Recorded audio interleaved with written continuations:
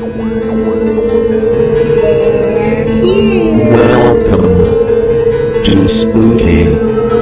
South Coast.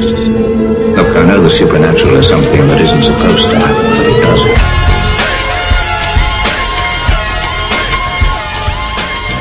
AM 1420, WBSM presents Spooky South Coast with your hosts, Tim Weisberg and Matt Costa.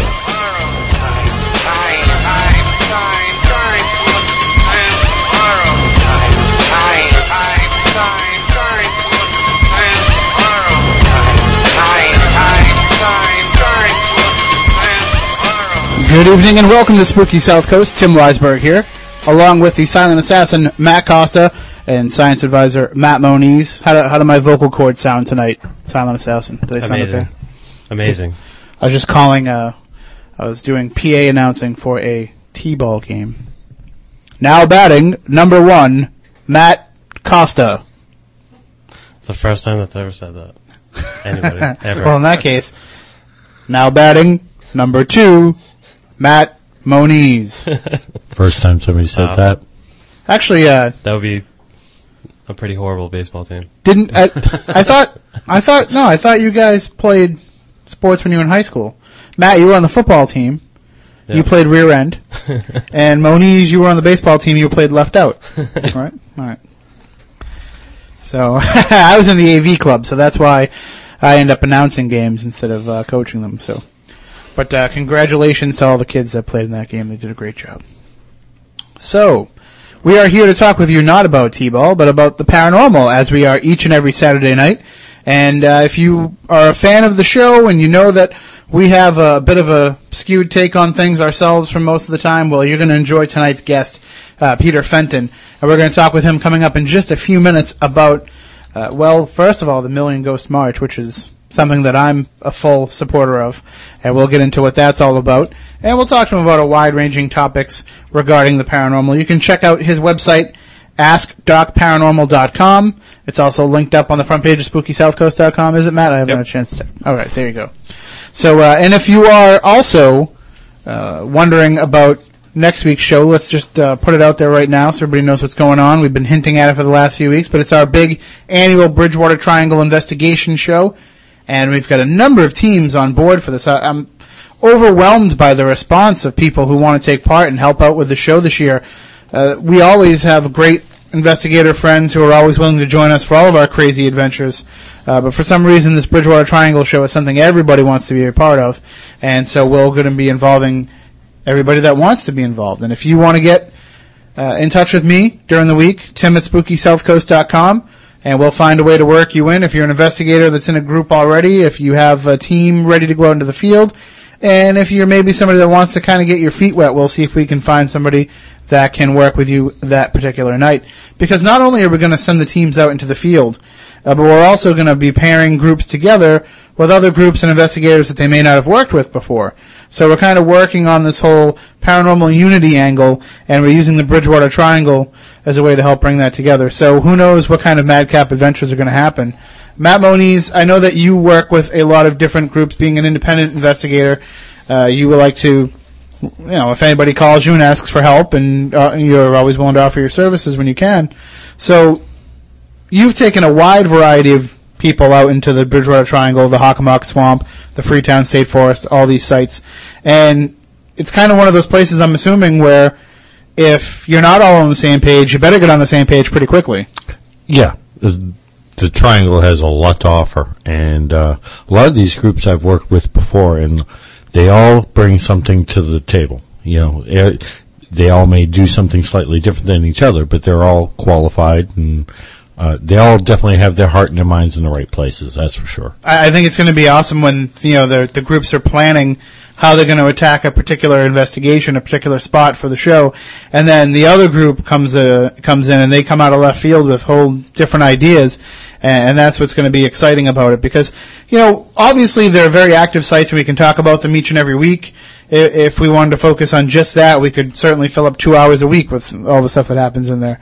But it's a way to take a fresh take on it, and we know that those haunts are usually pretty good about supplying us with interesting evidence while we send the groups out there. So. Yep. All right, so that'll be next week. Will be, of course, the biggest part of the whole show, which I did mention, Christopher Balzano will be here in the Spooky Studio with myself and Matt Costa, because Matt Moniz will be leading the field teams with Andrew Lake. But amazing that it's only been, 2 years since we've seen the guy? Yeah. So, well, at least us. I mean, you get a chance to see him at the Mass Monster Mash, right? So, correct. But I haven't seen him for a while, so, there'll be some tears, there'll be some hugs, there'll be some awkward moments.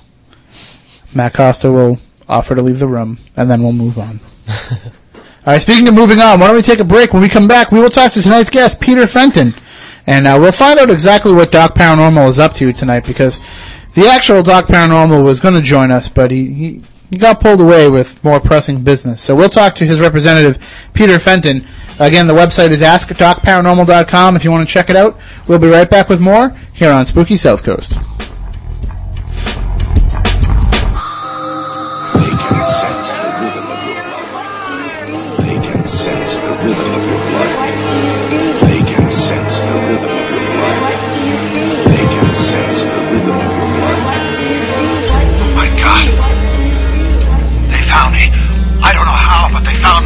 Beaming from the studios of AM 1420 WBSM into the night and beyond. Here's more of Spooky South Coast. You say one thing, he says another, and everybody changes back again.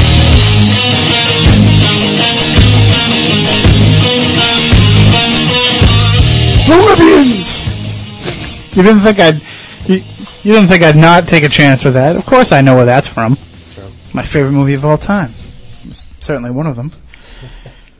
All right, Future Boy. Let's move on with the show. Tim Weisberg here, Silent Assassin, Matt Costa, and Science Advisor Matt Moniz along for the ride here on Spooky South Coast. And you can listen to us every Saturday night here on WBSM.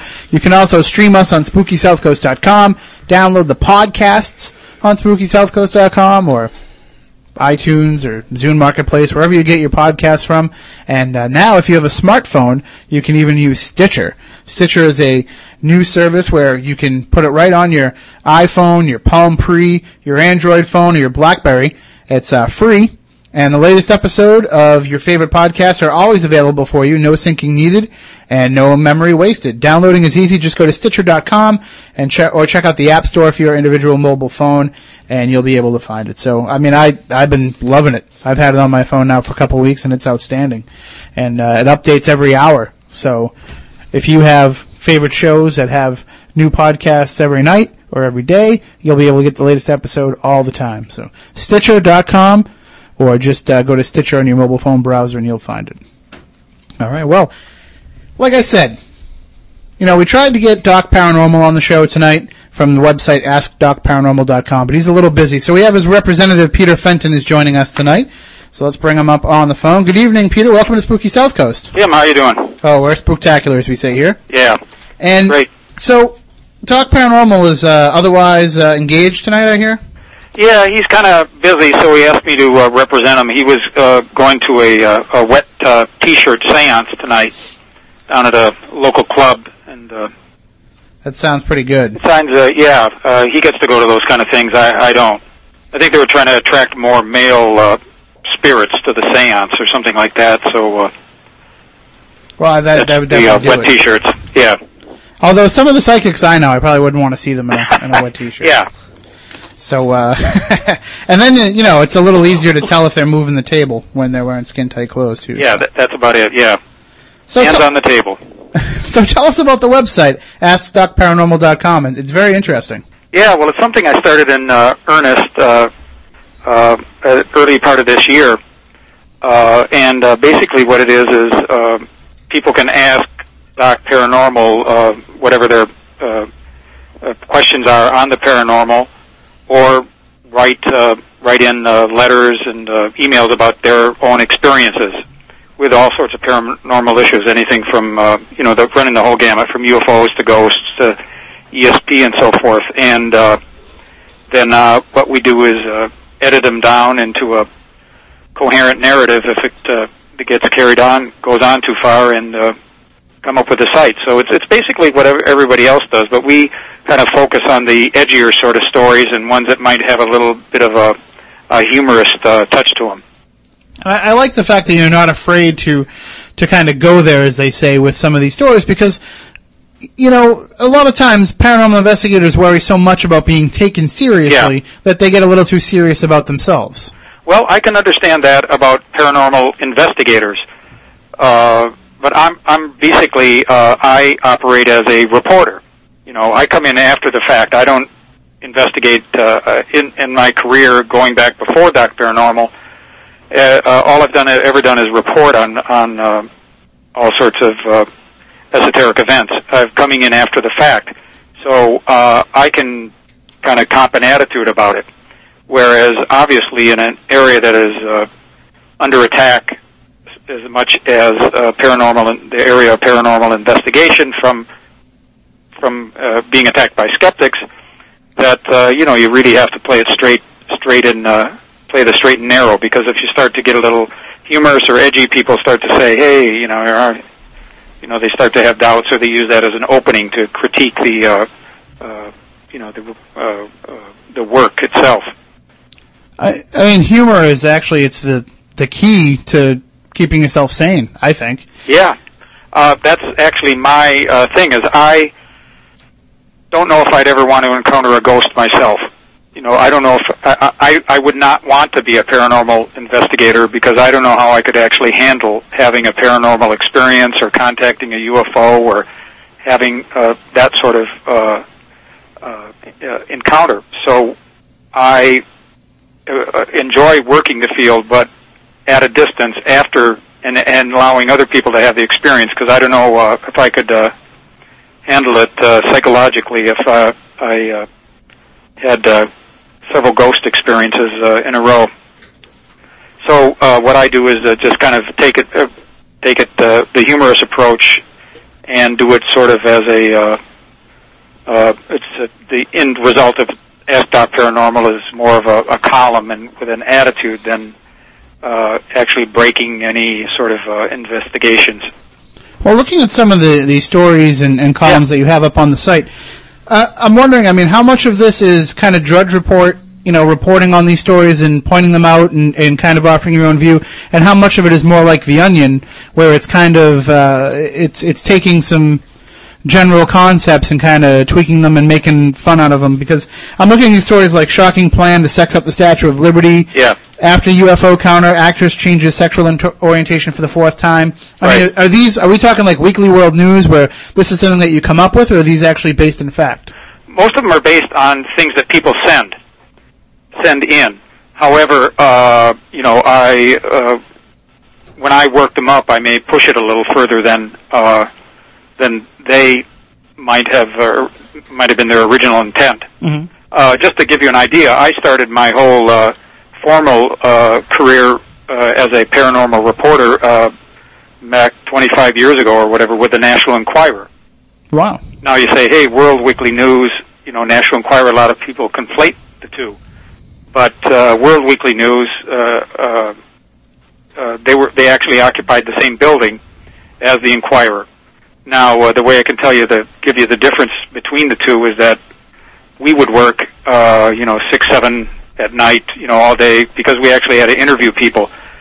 World Weekly News, it was a 9 to 5 job. You know, you write your story, 5 o'clock hits, and then you go, because you're making it all up. But we actually interviewed people, and that's how I really got into knowing a lot of the, you know, Ed Warren and Ed and Lorraine Warren, Brad Steiger, all of the people beginning back in the 80s that I did many, many dozens of stories, and that's where I actually started to take it seriously. But you want to write the story up in an entertaining fashion.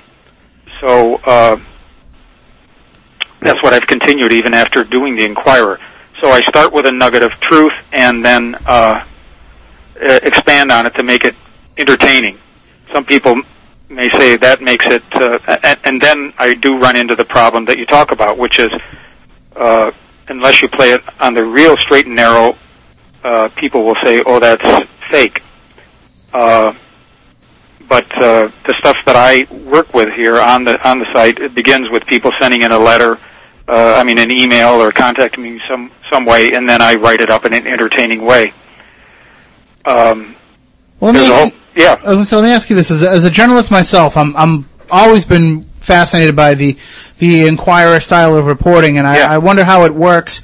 Maybe we can break down that fourth wall a little bit. If you were assigned a story, say, all right, you said 25 years ago, so maybe one of the happening stories in the paranormal world was the Amityville case and the Lutzes. Yeah. So if you were asked to interview, George Lutz for a story, what would actually transpire? Would you?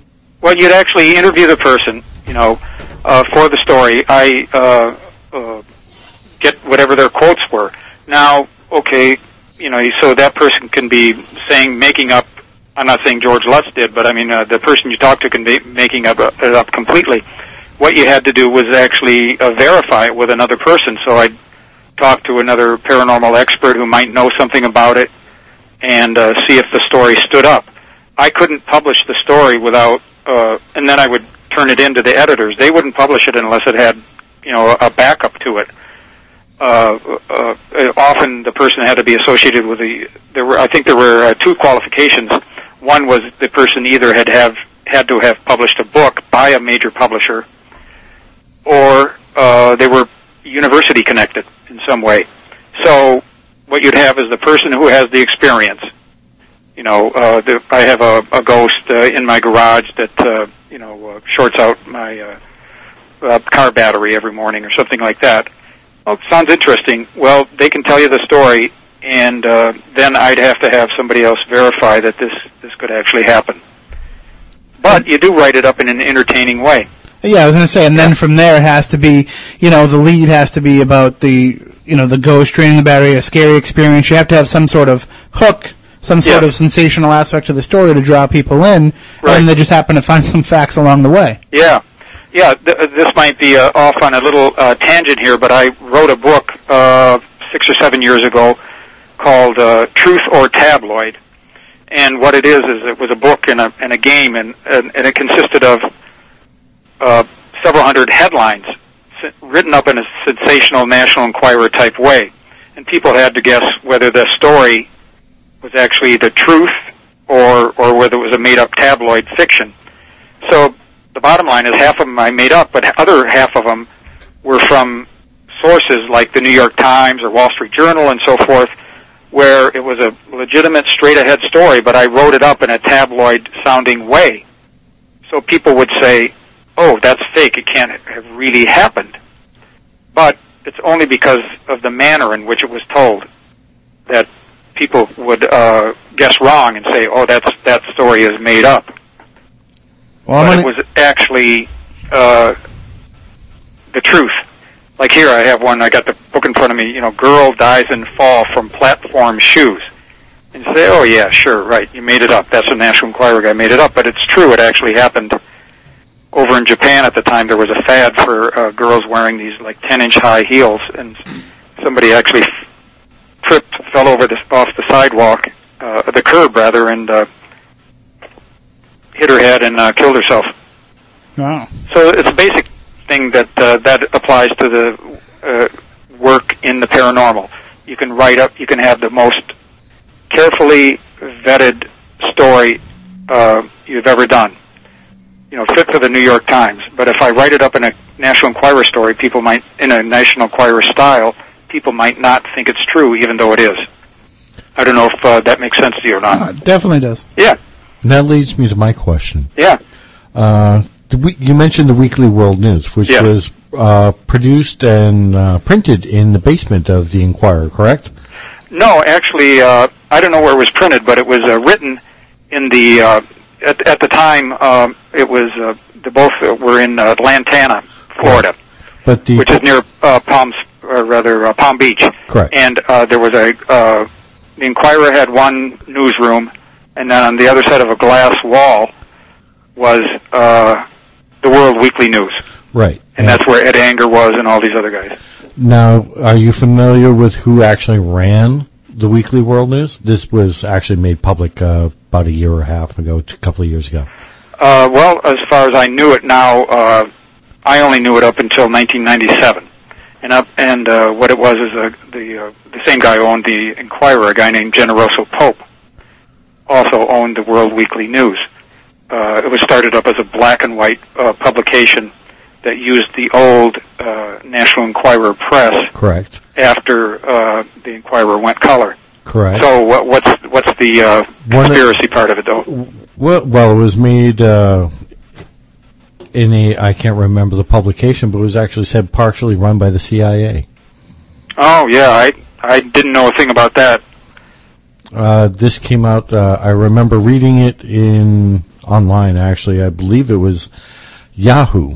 Although that's a real bastion of... I was going to say, there's another one. Two places where you can always get guaranteed fact: the internet and the Weekly World News. Yeah, so we'll have a head-to-head battle between the two of them for the truth. But that's one of the things that they mentioned. They used the old press that the Enquirer used, and and that was in the article. That's right.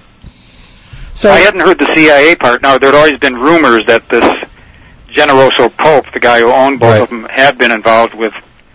I think it was the precursor to the CIA, something right after World War II, before, was,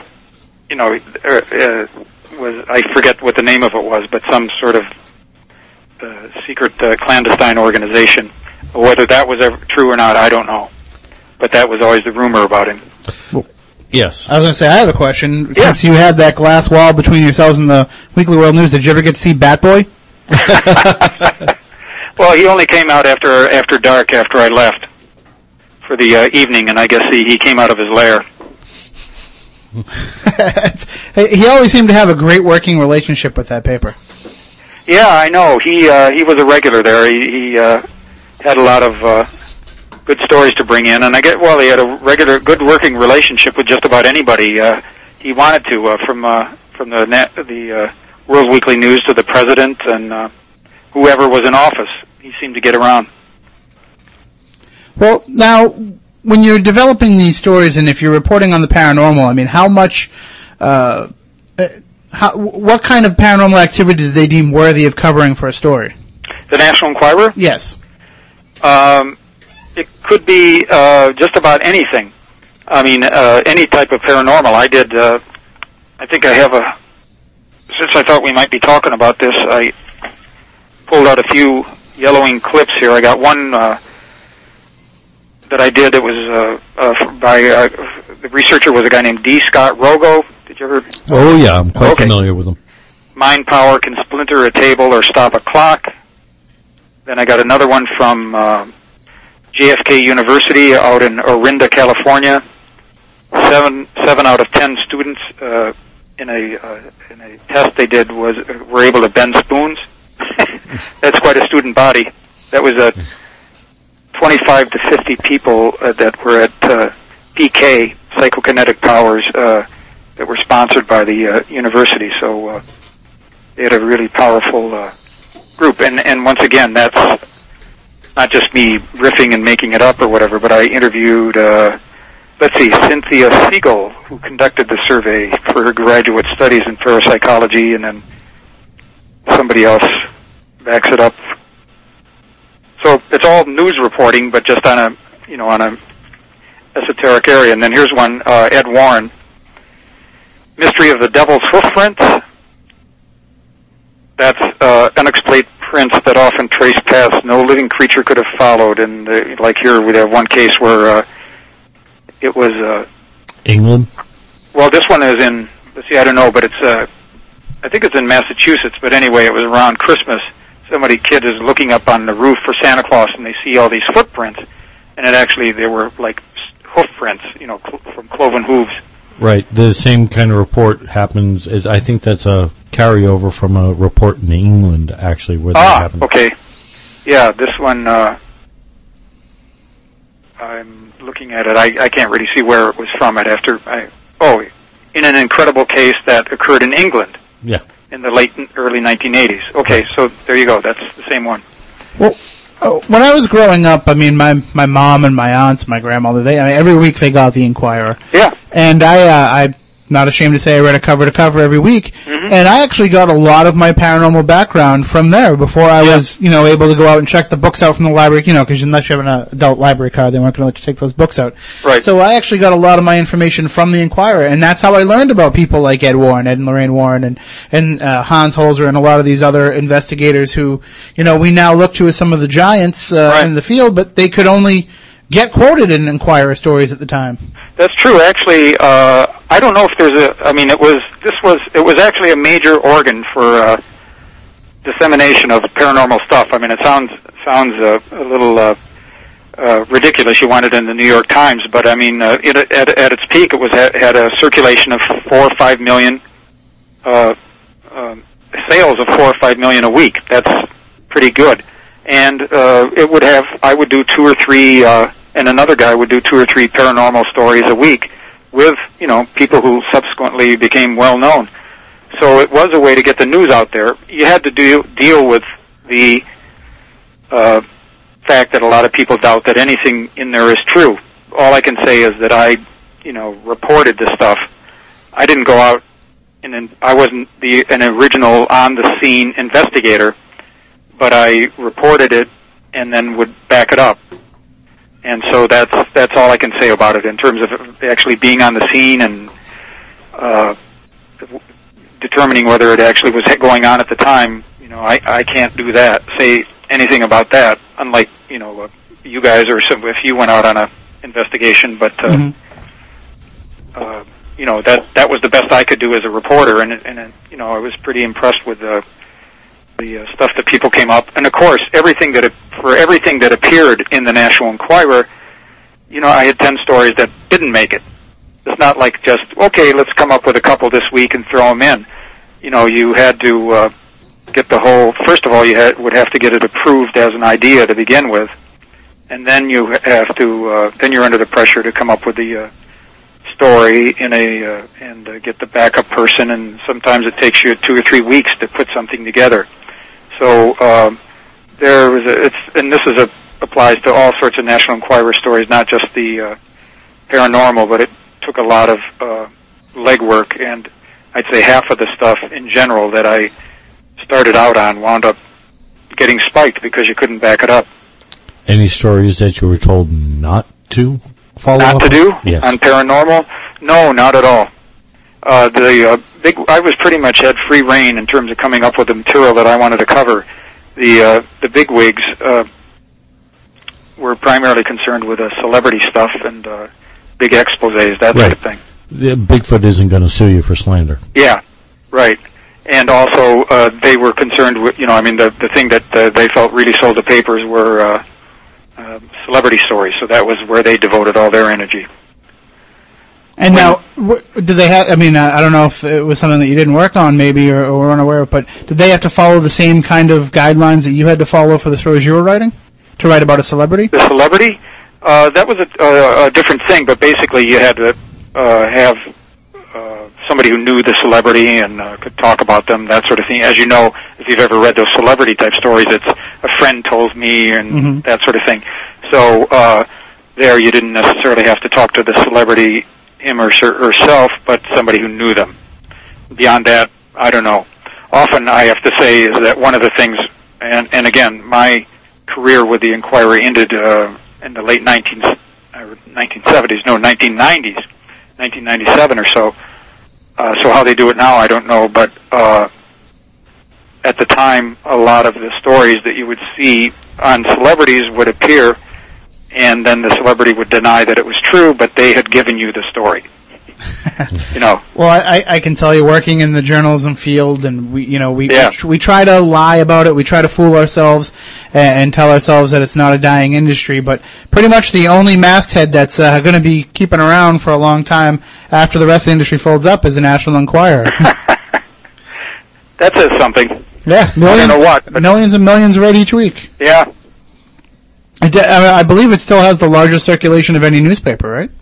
I think it's actually declined a lot, and one of the reasons, actually, it's relevant to our conversation now is because after the founder of the publications died, Mr. Pope, It was sold off to a couple of unleveraged buyout type deals, people who didn't really have much love for the tabloid world, but just saw it as a profit center. And they decided that the focus should be entirely on celebrity stuff with a few human interest stories. So they cut out what was called the middle of the book, which was my paranormal stories, things, pop psychology, that sort of thing. And circulation, as I mentioned, it started out at about 4 million. I mean, it was at a peak of 4 million in the 80s and 90s, and now it's maybe under 1 million.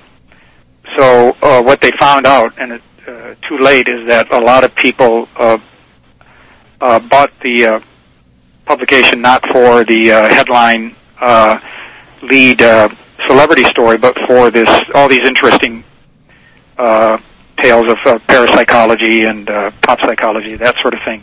The fluff. So they've actually suffered by cutting out paranormal. So I mean, that's kind of funny. Well, it's funny because now we have all these different websites, TMZ, and and people are the celebrities themselves are posting everything up on Twitter. So the stories are kind of scooped before they can even get into that once a week format. But the paranormal stuff is something that people would read all the time. So many people I know are interested in the paranormal don't even realize how much they could learn about it online. Oh yeah, I know. I mean, it's there's a lot of paranormal stuff online, and I'd say at the time, I don't know if there is anything comparable in circulation to the Inquirer that takes paranormal stories as seriously as it did. I can't think of anything right now where it's got 4 or 5 million readers or viewers online that where it's about paranormal. Well, I don't know if you guys can, but I think Ghost Village is the closest to come to that, and they're a few million short. But yeah. A friend of ours in the chat room at SpookySouthCoast.com, and if you want to go into the chat room during the course of the show, just go to SpookySouthCoast.com, click on the chat button, it'll bring you into the chat room there. But a friend of ours said his favorite Inquirer headline is "Psychic Cures VD by Phone." I was wondering if that was one of yours. No, I never. I'm not familiar with that one. Well, it certainly sounds I hope it was like the Inquirer. Often people again confuse the Inquirer with the Globe or the Examiner or the World Weekly News or the Sun. So the first thing I'd want to do as a reporter is verify whether it actually came from the Inquirer or one of the other ones. And if there is a psychic that can cure a VD by phone, the numbers are 508-996-0500, 1-877-996-1420 if you want to call in. We have about 8 minutes left until the news break, but one of the things I want to talk to you about, Pete, is the Million Ghost March. Yeah. And that's coming up in Las Vegas, July 8th through the 11th at the South Point Hotel and Casino. So tell us about the Million Ghost March.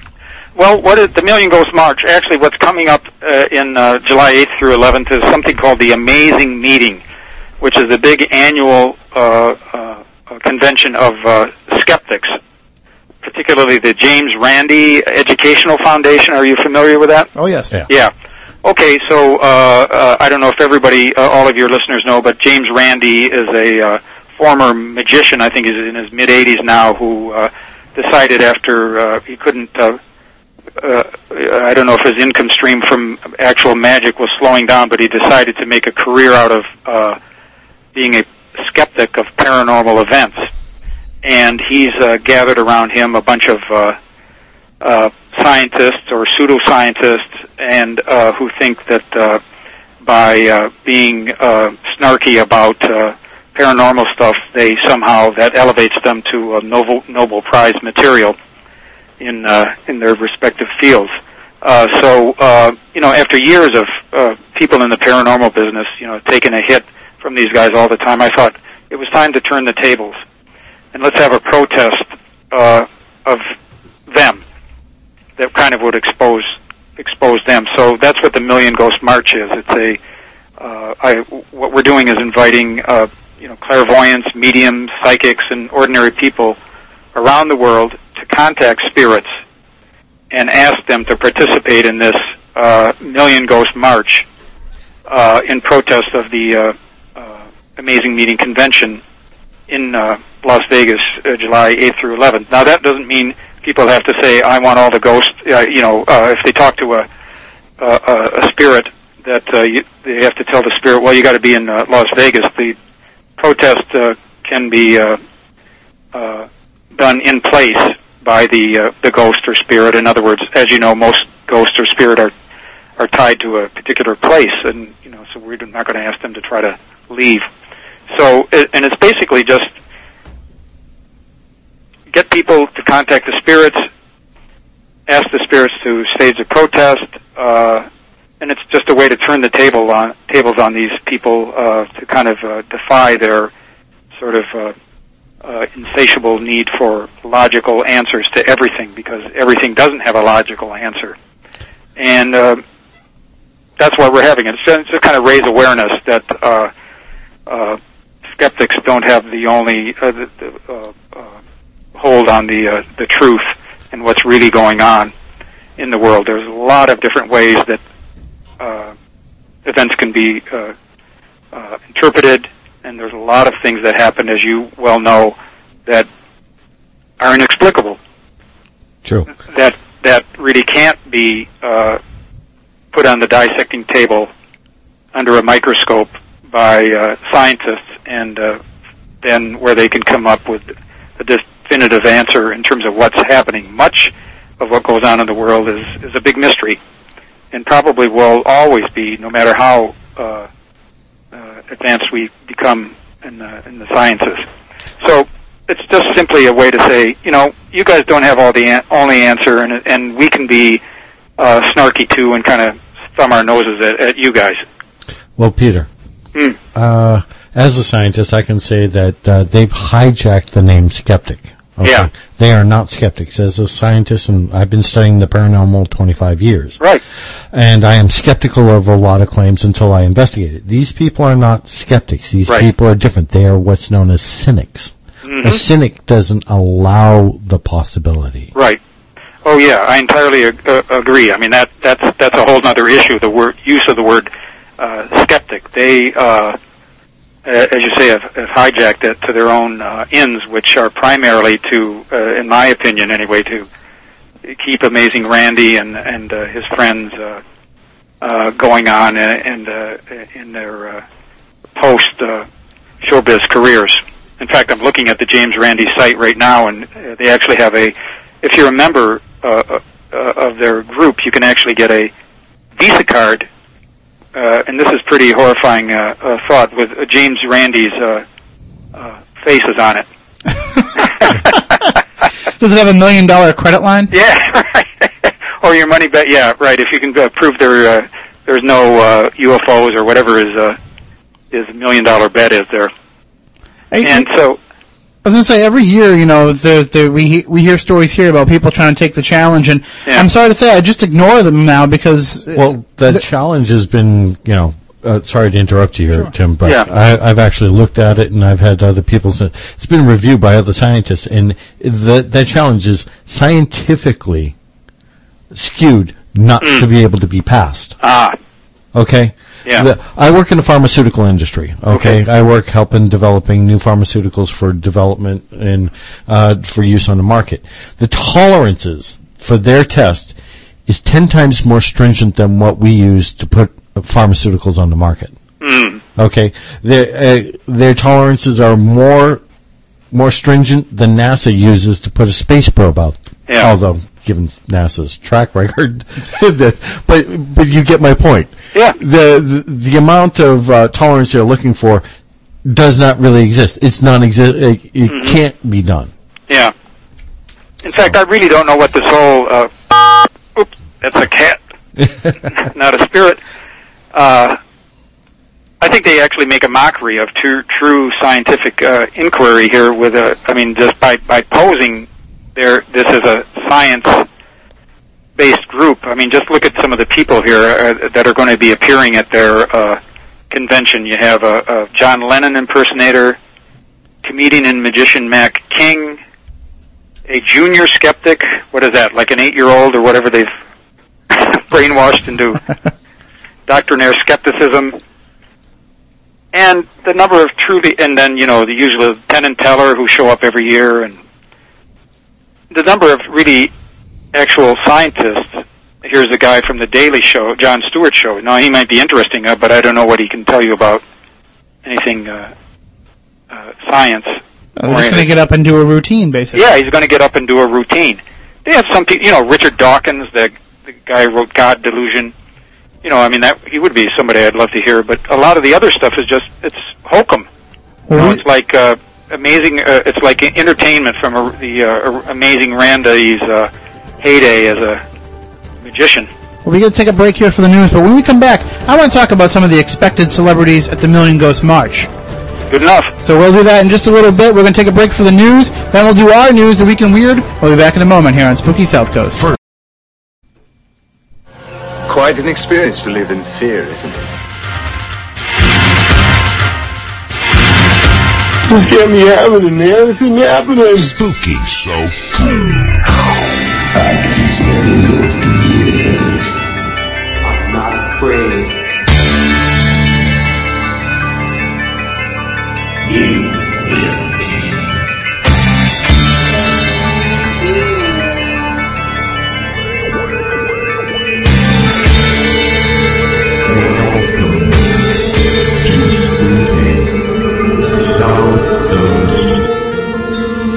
Look, I know the supernatural is something that isn't supposed to happen, but it does happen.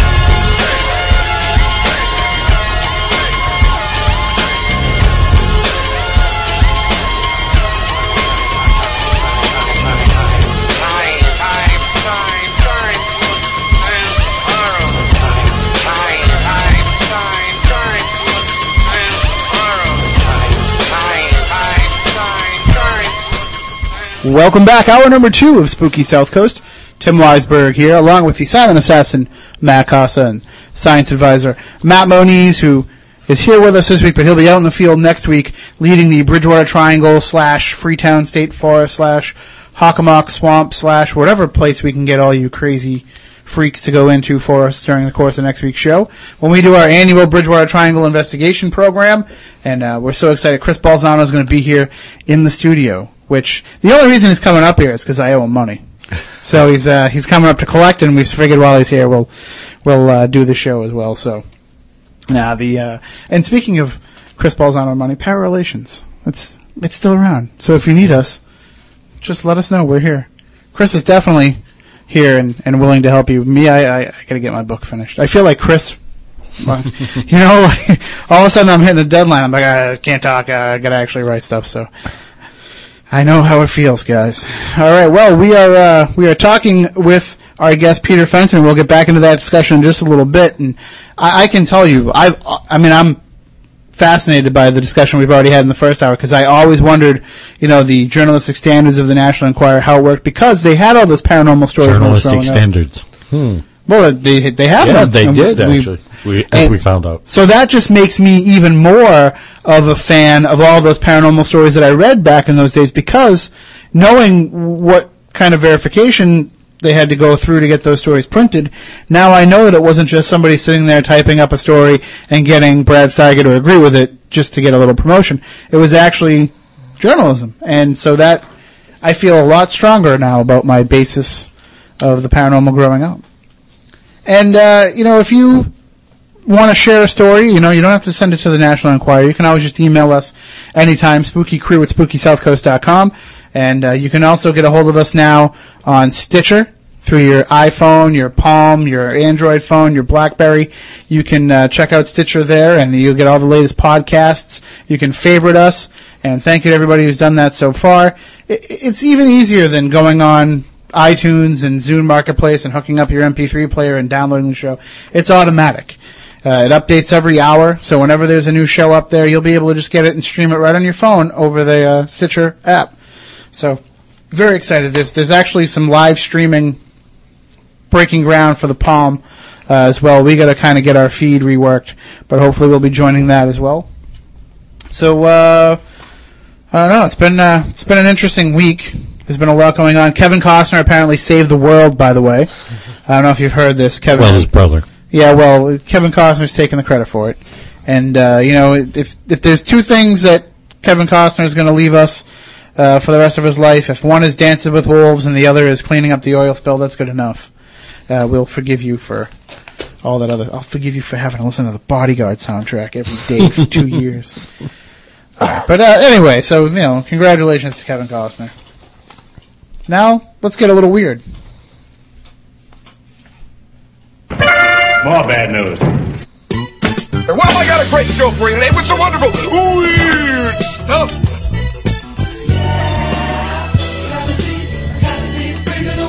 I feel so very weird.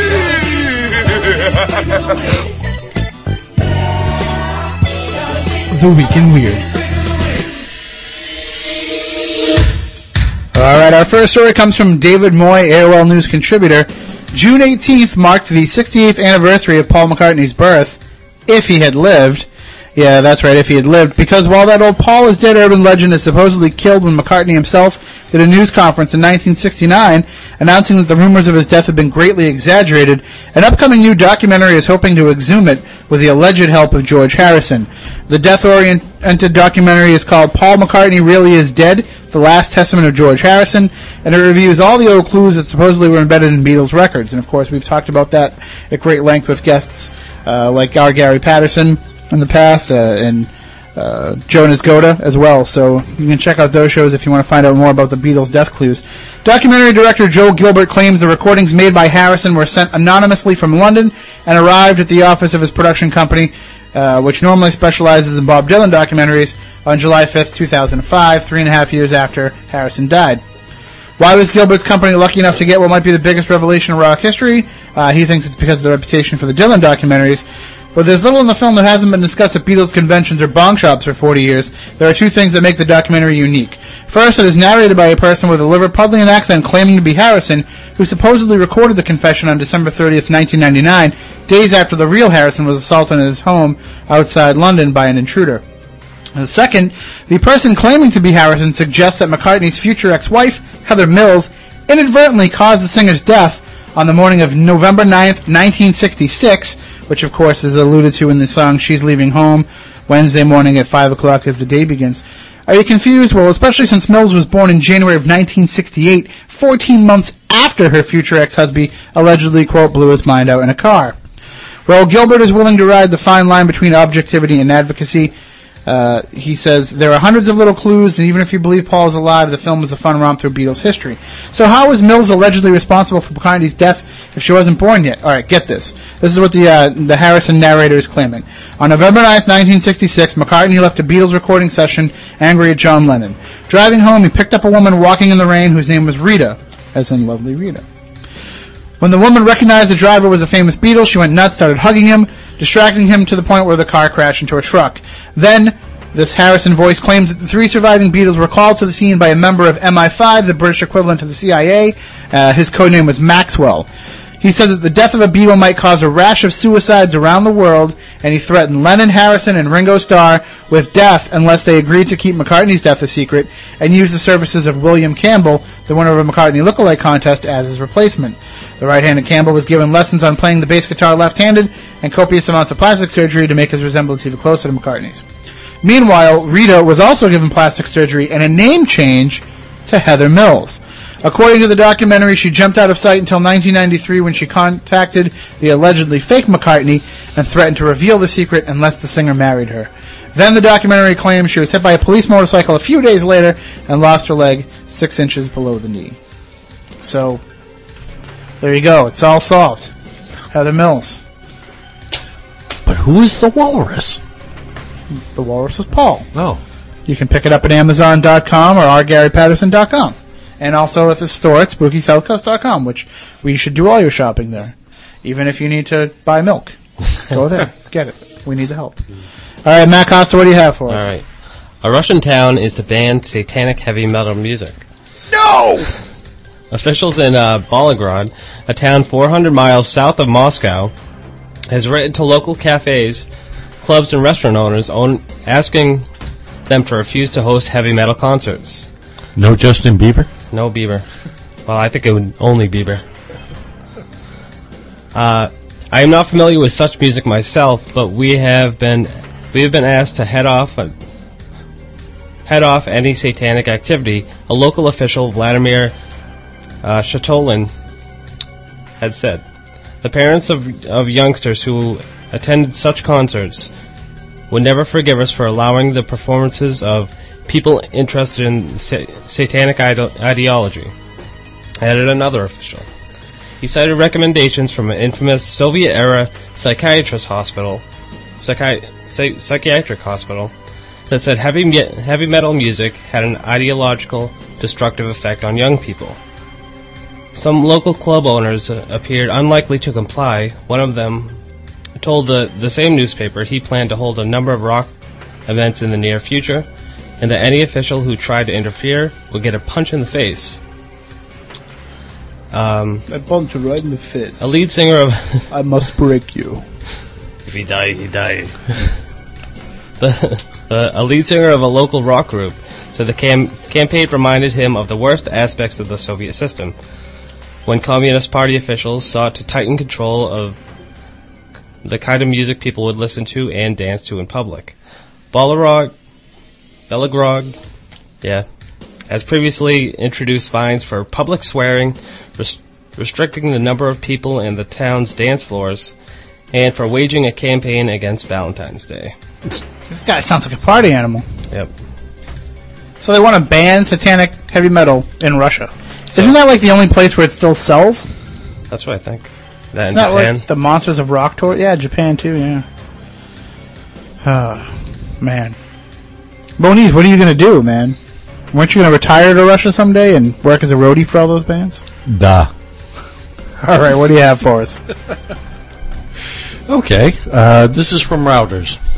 In Berlin, a German student created a traffic jam in Bavaria after making rude gestures at a group of Hells Angels motorcycle gang members, hurling a puppy at them, and then escaping on a stolen bulldozer.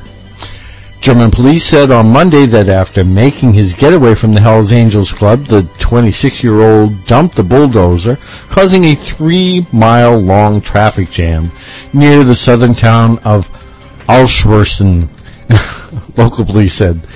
He then fled to his home nearby where he was apprehended by the police. What motivated him to throw a puppy at the Hells Angels is currently unclear, said a spokesman for the local police, adding that the student had lately been suffering from depression. The puppy is now in safe hands, said the spokeswoman. You know, Yeah, we're not too bright. we've been around a lot of Hells Angels in our time. I'm closely affiliated with the Cape Cod chapter, yeah. And I can honestly say I've never seen anybody throw a puppy at them. And I'm not sure how they would react if that did actually happen. Knowing the guys that I know from all the various chapters, they would not take it too light. They would not like animal abuse. That's what I'm thinking, yeah. And also, wait, just go back a minute. Go back to that part of the story. After he threw the puppy, he got away on a stolen bulldozer. Yeah. Obviously, these guys were on foot. But even still, I think they were more concerned with taking care of the puppy than, that's stupid. That might be one of the weirdest stories This that guy I've knew ever how to heard. drive a bulldozer? That's even more amazing. Here's the other question. Where'd he get the puppy? And what kind of arm did he have? I mean, it must have been a small puppy to throw a puppy. He just had a bag of puppies and it's sitting in a bulldozer. Are you ready for this? Are you psyched? Remember that? All right. That does it for the Week in Weird, and I can't get any weirder than that tonight. If you have a story you'd like to contribute to the Week in Weird, just go to SpookySouthCoast.com, click on the forum thread at the top of the page, go to the Week in Weird thread, and just drop the story or a link to it in there. And if we use it on the show, you'll get a Spooky South Coast bumper sticker while supplies last. And we want to take a second here before we break here, get ready for the next segment. Happy birthday to Megan. She's 12 years old. She's probably listening to Fun 107, but in case this is the station they actually did intend to ask for that birthday wish from, happy birthday to Megan.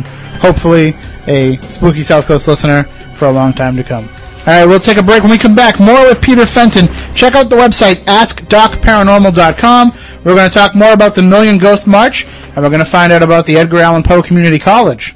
Coming up in just a few minutes here on Spooky South Coast.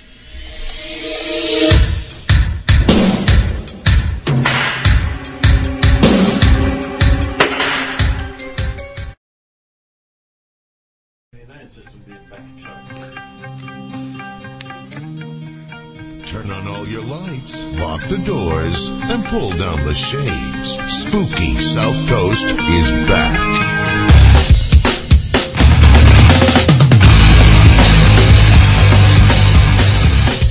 All right, welcome back to Spooky South Coast. Tim Weisberg here, along with the silent assassin Matt Costa, science advisor Matt Moniz, talking the paranormal each and every Saturday night. And if you want to join in the discussion, the chat room is open and running on SpookySouthCoast.com. Normally our friend Craig is in there, but he's out of town tonight. So we have an Eagles Angel holding down the fort. Say hello to Pufferella as well. And I know that Standing Stones, and he's been using some different names because people keep getting bounced in and out of the chat room there. And Spooky Matt C is in there. I wonder who that is. He's a cool guy. All right, and if you want to call in, again, the number is 508-996-0500, 1-877-996-1420. And if you didn't have a pen handy, or if you got the numbers right on the front page of SpookySouthCoast.com as well. And that's also where you'll find a link to AskDocParanormal.com, which is the website that we're talking about tonight with Peter Fenton. And we are discussing, before the break, we were talking about the Million Ghost March.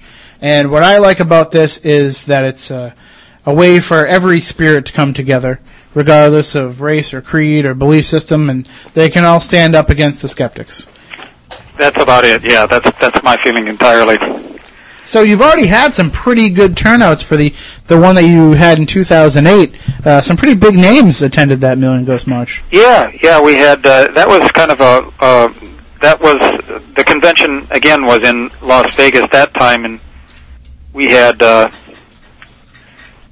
870,000 ghosts. We wanted to get 1 million. It was the first one they ever did, so we only wound up with 870,000. But we had some big name celebrity ghosts that were reported to us. I wasn't there, but people who were on the street said they sensed the presence of these people. One was the guy Bugsy Siegel, who was one of the guys who helped found Las Vegas, and then he was I think he got shot through when he was sitting in his mansion in Los Angeles, and then George Raft, who was a crime movie star and hung out in Las Vegas, and of course Liberace, who was a staple out there, the Rat Pack, and even Hunter Thompson showed up. The guy who authored Fear and Loathing in Las Vegas. So pretty good bunch of luminaries there. I'd say a lot more star power to the ghosts than there were at the Skeptics Convention. Well, I think part of the problem, though, is maybe you didn't get 1 million that particular weekend because that was the same weekend Celine Dion opened up in Vegas. So, yeah, a lot of the old crowd, the beyond the pale crowd, was attracted to her. Now, one reason we didn't is because we were asking all the ghosts to go to Las Vegas, and that's something I'm rectifying this time by saying people can contact the spirit and they can do their own protest wherever they live. It works because we know Lizzie Borden pretty well, and she's kind of busy over there at the Lizzie Borden Bed and Breakfast, and she probably can't just get up and go to Vegas. So right, yeah. Well, I hope I don't want to. She's very important in the spirit world, and I wouldn't want to ask her to step out of her usual routine for this, but I hope she'll send us her best wishes anyway. And there's plenty of new celebrities that can attend this year as well. Yeah. Well, there's I guess you could call it a fresh crop on the other side. Michael Jackson.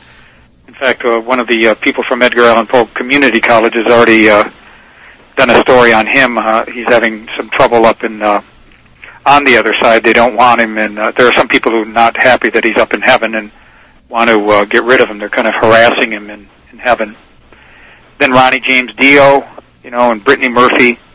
These are the people who have been invited. I don't know if they're going to show up, but we've asked for them to show up in any other luminary or just ordinary run-of-the-mill ghost. Well, what's going on with Michael Jackson in heaven there? You alluded to the story, but for what reason wouldn't they want him up there? Well, they didn't get into detail, but I think it has something to do with his past and some of the things he did here on Earth. They don't know if he actually has a legitimate reason to be in heaven that he should be perhaps in some other place on the other side, other than heaven, and like Detroit. I think that's even worse. That's sort of the beyond hell. That might have been where Ronnie James Dio had to go. Yeah, I went to school in Detroit and college in Detroit, so I'm pretty aware of how hellish that is. But what it is basically there's a small group of protesters up in heaven. This is reported by one of the people involved with Edgar Allan Poe Community College. I didn't report this story, but he says that there's a small group of protesters up there have been harassing Michael Jackson ever since he surprised him by coming up. Did they name these protesters? No, it's just what it is the person who contacted the person on the other side said that there is a small group of protesters. These are primarily people who were youthful ghosts who lived exemplary lives, before they passed away by diving off the stage at a Pearl Jam concert or spearing the earth, in a tragic skateboard fall or something like that. And so they're not happy. I guess it might be kind of a cultural thing from their point of view, but they don't want him up there, and they feel like he cut a shady deal to get into heaven. They're not happy campers about it, and they feel they did the right thing when they were alive, and Jackson pulled a few strings to get up there. Well, I was going to say, my sources are telling me here that one of the leading protesters is John Merrick, and he wants to know why Michael just couldn't let his bones be. Yeah, he might have something to do with it. I don't know whether he's instrumental in this thing or not. The only ones I heard about were the young ones. Well, you mentioned Edgar Allan Poe Community College, and that's something I'd like to talk about because it seems like the kind of place where I can go and learn and be a free thinker amongst other free thinkers. Yeah. Well, it actually has two aspects to it. One is an online presence on Facebook. There's an Edgar Allan Poe Community College, a little thing that they've started up, and then there is the actual physical or reportedly physical presence of it in a town called Pahrump, Nevada, which is west of Las Vegas, between Death Valley and the Nevada Proving Grounds, which is where they had about 900 nuclear explosions during the heyday of the nuclear bomb. So it's a real garden spot. It's also where Art Bell lives. It's known as the Holly Desert. Yeah, and where Art Bell lives there too. So, but anyway, what it was is and this is Doc Paranormal, the alter ego that I work with sometimes. He says he was in a routine seance a few months ago, and a spirit claiming to be Edgar Allan Poe asked him to form the community college in his name. It was a gathering place for strange and unusual stories, opinion, and most of all, strange people. And then after he performed due diligence to confirm that he had indeed spoken to Edgar Allan Poe's ghost, he started the college.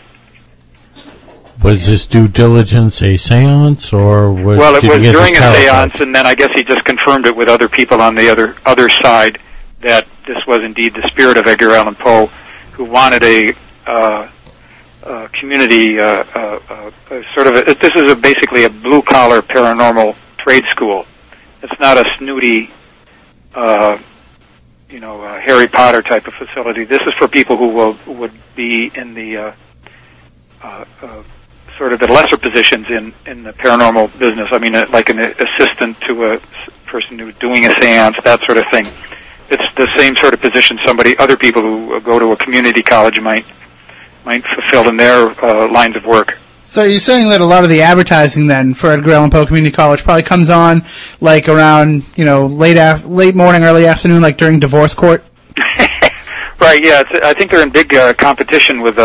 I don't know if you have it here, but there's one called Evergreen College, and then of course the great Phoenix University, and that sort of level of academic institution.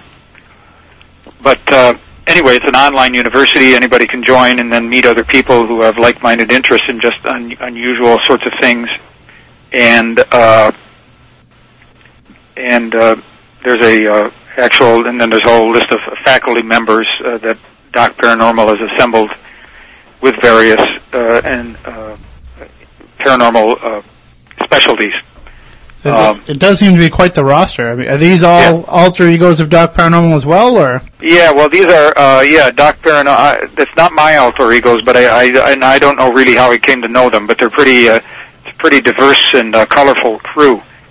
For example, I don't know if Doc Paranormal himself, going from their manifest, was a guy. He actually was diagnosed with this rare thing called a bipolar IQ, where it can range from like 34 to 171 within minutes. In other words, 1 minute he can be drooling, and the next thing he's solving complex equations and writing his first symphony and all that sort of thing. He's the only person on record to have both flunked out and become valedictorian of his high school in the same year. That sounds like a guy I know. Yeah. Sitting to my left here. Yeah. Well, it says today, at the age of 16, he was the first student ever to repeat first grade and be accepted to Harvard. But now his IQ is stabilized kind of between 98 and 105, which is, according to the document here, it says it's a level appropriate to his current status as a journalist and community college professor. And I guess you and I might take exception to that in terms of having the sub 100 IQ that's apparently commonly associated with journalists. But anyway, so he's sort of the head guy there, and he's got to assemble a number of other people with, one person who's into prophecy, another one who's afterlife issues,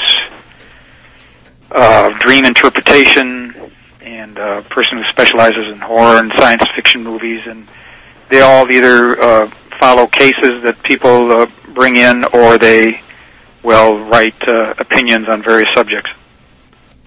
And there definitely seems to be something for everyone. There's even an invisible best friend, if you need one. Yeah. Yeah, he's actually, he's all things to all people. Which I guess is what an invisible best friend should be. Is the most popular best friends for 3 consecutive semesters there voted by his fellow students. So he'll help you plot revenge or help you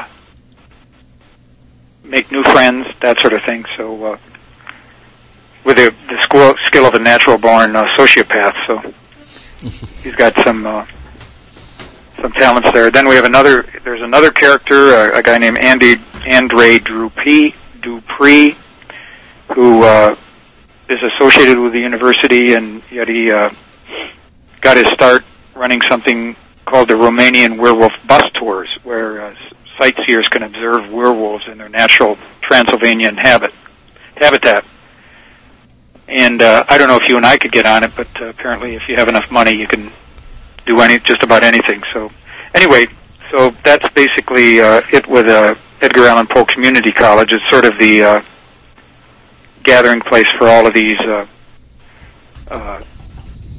various people who specialize in various paranormal areas, and anybody else who wants to can sign up for it on Facebook or just follow it through the Ask Doc Paranormal website. So it sounds like the website. It sounds like there's a couple of things going on here. You're getting an awful lot of insight from different perspectives, and a chance to see some different approaches, beliefs, techniques, things like that. And then on the other hand, it seems like there's not an awfully lot of room left in your head either. It seems like things are pretty crowded up there, Peter. Yeah. Well, when you got a community college in your head with a few thousand students, it does take up a lot of space. Excellent. Professor Emeritus. Yeah, I think I might do a little drilling or something. I don't know if a lobotomy would help create a little more room up there, but it's not a lobotomy. It's adding a wing on to the community college. It's a satellite campus. Yeah, that's what it is. Right. Yeah. We have a call here on the line for you. Good evening. You are on Spooky South Coast with Peter Fenton. How you doing? Hi. How you doing, guys? Oh, we're spooktacular. Really? Subversive Ghost? Haunting Michael Jackson in heaven? That sounds like him to me. I thought I was blazed. Well, we're having a tongue firmly planted in cheek kind of night here. Well, Subversive Ghost. Okay, it sounds like Fox News is kind of crazy stuff. It's like an oxymoron. Okay. Could be Oh, worse. he must be rolling in his grave, spinning like a top. Who's that? Edgar Allan Poe. I'm sure he's very proud of the community college found in his name. Oh, I'm sure that he is. I just would rather read his writings. He had, come on, Edgar Allan Poe. It's like he's done many times all his writing style, and just always doing clothes in his monsters all the side. I like Edgar Allan Poe. I have his works. I have a book of his works, a lot. But I don't know, ghosts and subversive ghosts in heaven haunting Michael Jackson. I mean, who told you that? That's just crazy. That's like, I thought I got chiefed up tonight, but I'm telling you what. It's like, this is just insane. And that's all. Thank you. Well, thank you very much. I'm guessing, Pete, that's probably not the first time that you've heard that word thrown about. Yeah.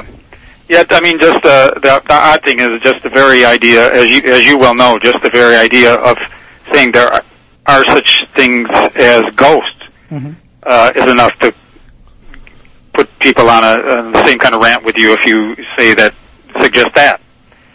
So it's just all a matter of perspective. Well, not being an investigator and being a journalist and being somebody who has a bit of an outside perspective on this, do you see the paranormal as becoming something that's more accepted? And we're seeing all these mainstream television shows, and we're seeing all these movies coming out. Are we seeing this gradually becoming still a little niche part of society, but at least a more accepted part? Yeah, I don't know if you're probably aware that there was this big splashy article in the Washington Post this weekend.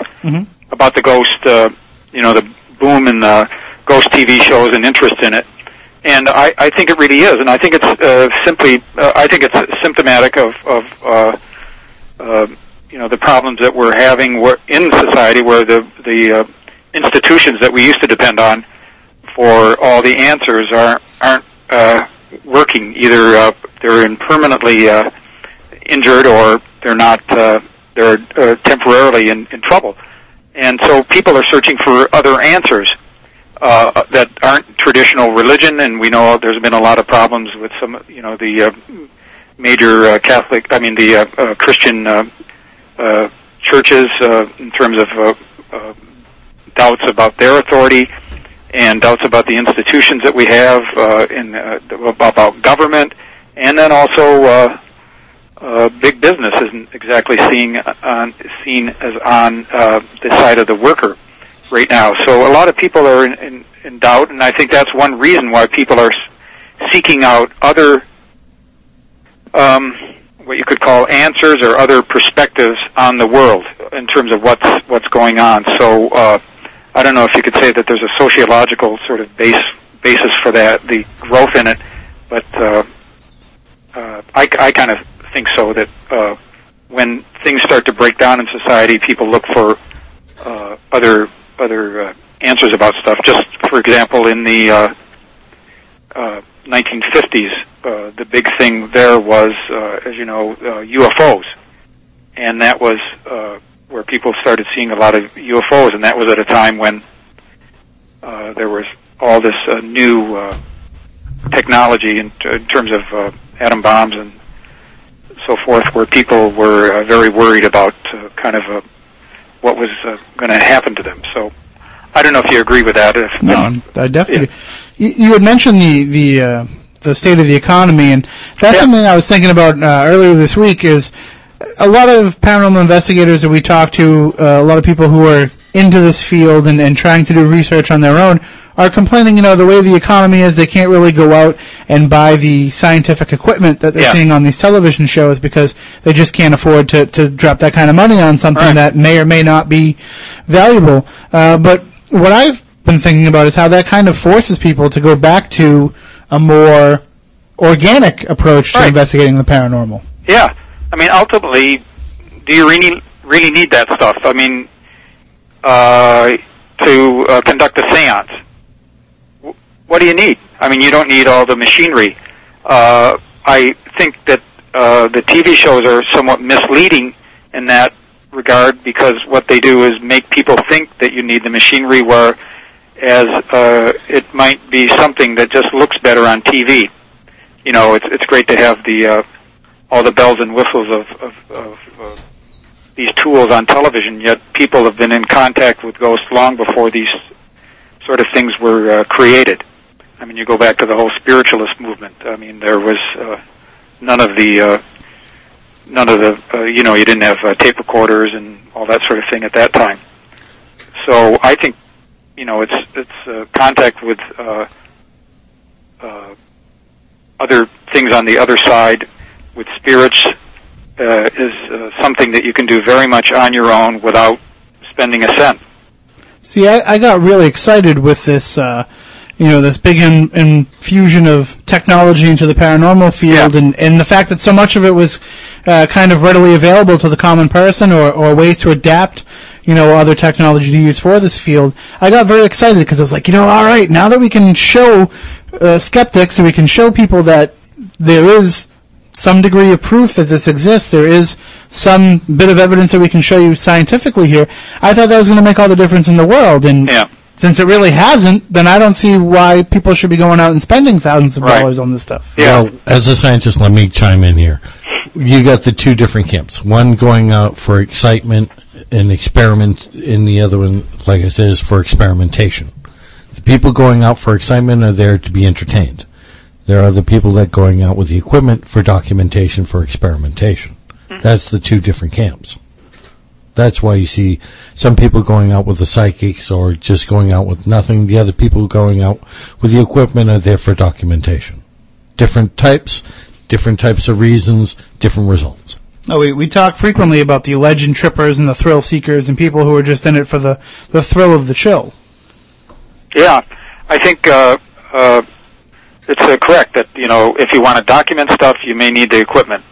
But if you just want to have the experience of interacting, you don't have to have it. It's something that you, in a time of economic trouble, you can do for nothing. It's the one sort of hobby or interest that you can get involved in that is entirely free. It's just a matter of basically being open to the experience. I mean, and that's probably the most valuable thing you can take away from this, is it can open your mind up to things that it might have been closed to before. Maybe it makes you more of a free thinker, somebody who would be interested in learning from Edgar Allan Poe Community College. Yeah, I think that the whole idea is ultimately is to keep your heart and your mind open to all sorts of things. I don't think you should be a doctrinaire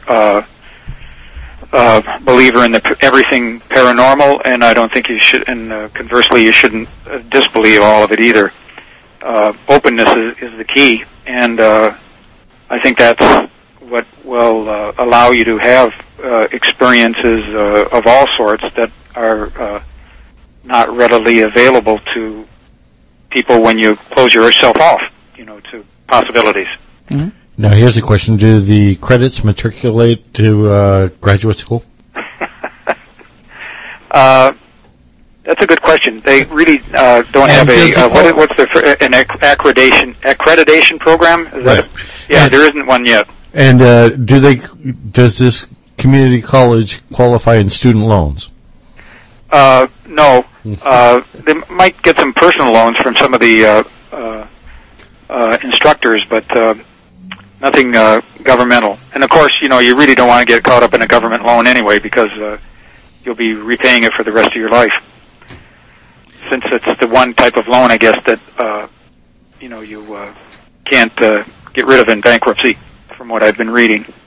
Well, we talked about the Edgar Allan Poe Community College, and you mentioned when you were working for the Inquirer, verifying stories with people associated with universities. Yeah. I'm wondering what your thoughts are on the lack of university attention being paid to the subject. That's it's always been minor, even when I was doing it, because the types of stories I do now, I don't have the a legal department. I just will get somebody's email and just read it, and if it sounds if I have the gut feeling that it's a legitimate story, then I'll work with it. But even at best, I mean, the number of people at universities who were handling this were pretty small, and I know they had a lot of problems themselves, many of them, with their other people at the school wondering, if they were legitimate and should belong at the university. I don't have any names here offhand, but I know that it was pretty. There were only a handful at the time that I could find at. When you're talking major mainstream institutions. Well, that's probably Duke's program is still running then, right? Yeah, that's right. Okay, I don't know if it still is, but I remember. In fact, I went over there a couple of times and looked through their materials. We've talked. We talked with Dr. Jeff Teal a few weeks ago, who actually is instituting a course at his university, Ashland University. Oh, and it seems like we keep picking up little bits and pieces here and there of schools starting to offer it more as a course. Of course, it's an elective. There's no degree programs for it, but at least they're able to get exposed to it and find out the science and the sociological aspects behind it as well. Yeah. Well, that's good. I'm glad to hear that. Since I'm kind of doing my own thing, I haven't had contact with the university, so I wasn't aware of that, and that makes me pleased to do it, since it's a legitimate field of inquiry, and people should have an opportunity to engage in some kind of more formal sort of training in it. Well, obviously, with Edgar Allan Poe Community College, it's just kind of a community, and it's kind of all in fun. So you'll probably get a lot of transfers from some of these classes coming over to Edgar Allan Poe now. Yeah, I know. It's sort of like the ones who can't cut it elsewhere, I guess. I don't want to admit it, but we get some dropouts. They make for very interesting people to chat with. Do you have an athletic program? That's a good idea. Yeah, start up some we could teams. play some bend. You can bend it like Beckham with your mind power and that sort of thing. The Edgar Allan Poe Ravens. That's it. Yeah. There you go. We'll use that. We'll attribute it to you guys, though. There you go. Well, thank you. Yeah. And I think I have a strange feeling that someday, every community college kind of has that kind of old hippie dude that hangs out on the quad. Someday that might be Matt Moniz. You might just see him hanging out, sitting on a bench, trying to get some kids to play some ultimate frisbee. You know what I mean? The guy who sells them the weed. Right. All right. Well, without actually touching the frisbee itself, without handling it. Just there you go. Mental ultimate. It back and forth. Yeah, mental frisbee. That would be ultimate frisbee. Yeah. All right, so the Million Ghost March, again, it's taking place in conjunction with the Amazing Meeting 8, which is happening in Las Vegas, July 8th through the 11th. Right. So if you know any ghosts, tell them they need to take part in this, and as you said, they don't have to actually go. They can just stand up and be counted. That's correct. And interesting note, we mentioned Lizzie Borden. This is as we move into June 20th. That's actually the anniversary of the date that she was acquitted. So, maybe she's listening. She listens to the show quite a bit, so maybe she's listening. She wanted to see if we would mention that. So now that she knows, I get a feeling maybe she'll stand up in support of this. Her and the whole family. She's always welcome. Just leave the axe at home. There you go. Yeah. All right. Thank you very much, Peter. The website, AskDocParanormal.com. Peter Fenton is his name. We've had a great time talking to you. Hopefully you can come back and join us again sometime. Good enough. Thanks a lot, Tim. All right. Thanks. Have a good night. Alrighty. Bye. Bye-bye. Some great stuff. And I like when we can have a night where, I know you guys do it all the time anyway, but where we can let our hair down and kind of not have to take ourselves seriously. And I think this was a great chance to do that. Again, AskDocParanormal.com. Check it out. Read the stories. It's updated all the time. You can actually go and attend Edgar Allan Poe Community College online. It's free. So why not do it? You can tell everybody that you're enrolled in classes online, and that's what you're doing on the computer all day. Look, see, Matt Cost is taking some classes now, right there. All right, again, next week is our Bridgewater Triangle investigation show. If you want to take part and you want to help us out in the field, as Whaling City Ghosts is going to do, Dartmouth Anomalies Research Team, Bay State Paranormal, Spies is still working under the Spies umbrella. Is that still their name? Yeah. Okay. So we've got all these different groups that want to take part. We're looking for you. Oh, Vale's Edge Paranormal. Don't want to forget to mention them too. We've got so many groups that want to take part in this. We have plenty of spaces, plenty of spots where people can go out and investigate. So if you still want to get involved, then email me during the week, tim@spookysouthcoast.com. We'll get everything finalized by mid to late week, and then we'll have everybody out in the field Saturday night calling in with live reports. We're going to send Matt Moniz out there. We're going to send Andy Lake out there. I know Mike Markowitz is going to be involved as well. So many of our Spooky South Coast friends will be part of this, so why not you as well? The only catch is, make sure you bring lots of bug spray, because I was out there for a few hours hunting that T-ball game getting eaten alive. I can only imagine what it's going to be like in the Hockomock Swamp in the Freetown State Forest. So, again, tim@spookysouthcoast.com if you want to take place. That about does it for tonight's show. We want to say Happy Father's Day to all the dads out there. We know that a lot of dads listen to Spooky South Coast before they go to bed on Saturday nights, and hopefully you have a good Father's Day. I know I will. Very busy one. And Matt Costa? Yep. You're the big daddy of the show. Thank you. You're our father. You raised us right. Okay. Well, you don't have any kids. I thought I should recognize you in some way. I was going to say, where's our allowance? There you go. Damn. All right. So until next week, for Big Daddy Matt Costa, for Science Advisor Matt Moniz, I'm Tim Weisberg. We want you all to stay spooktacular.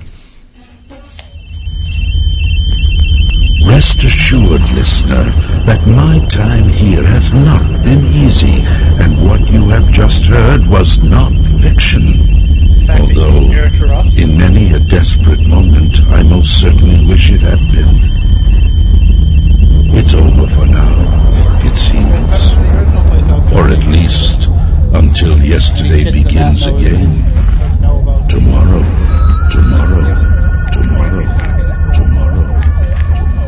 Look, I know the supernatural is something that isn't supposed to happen.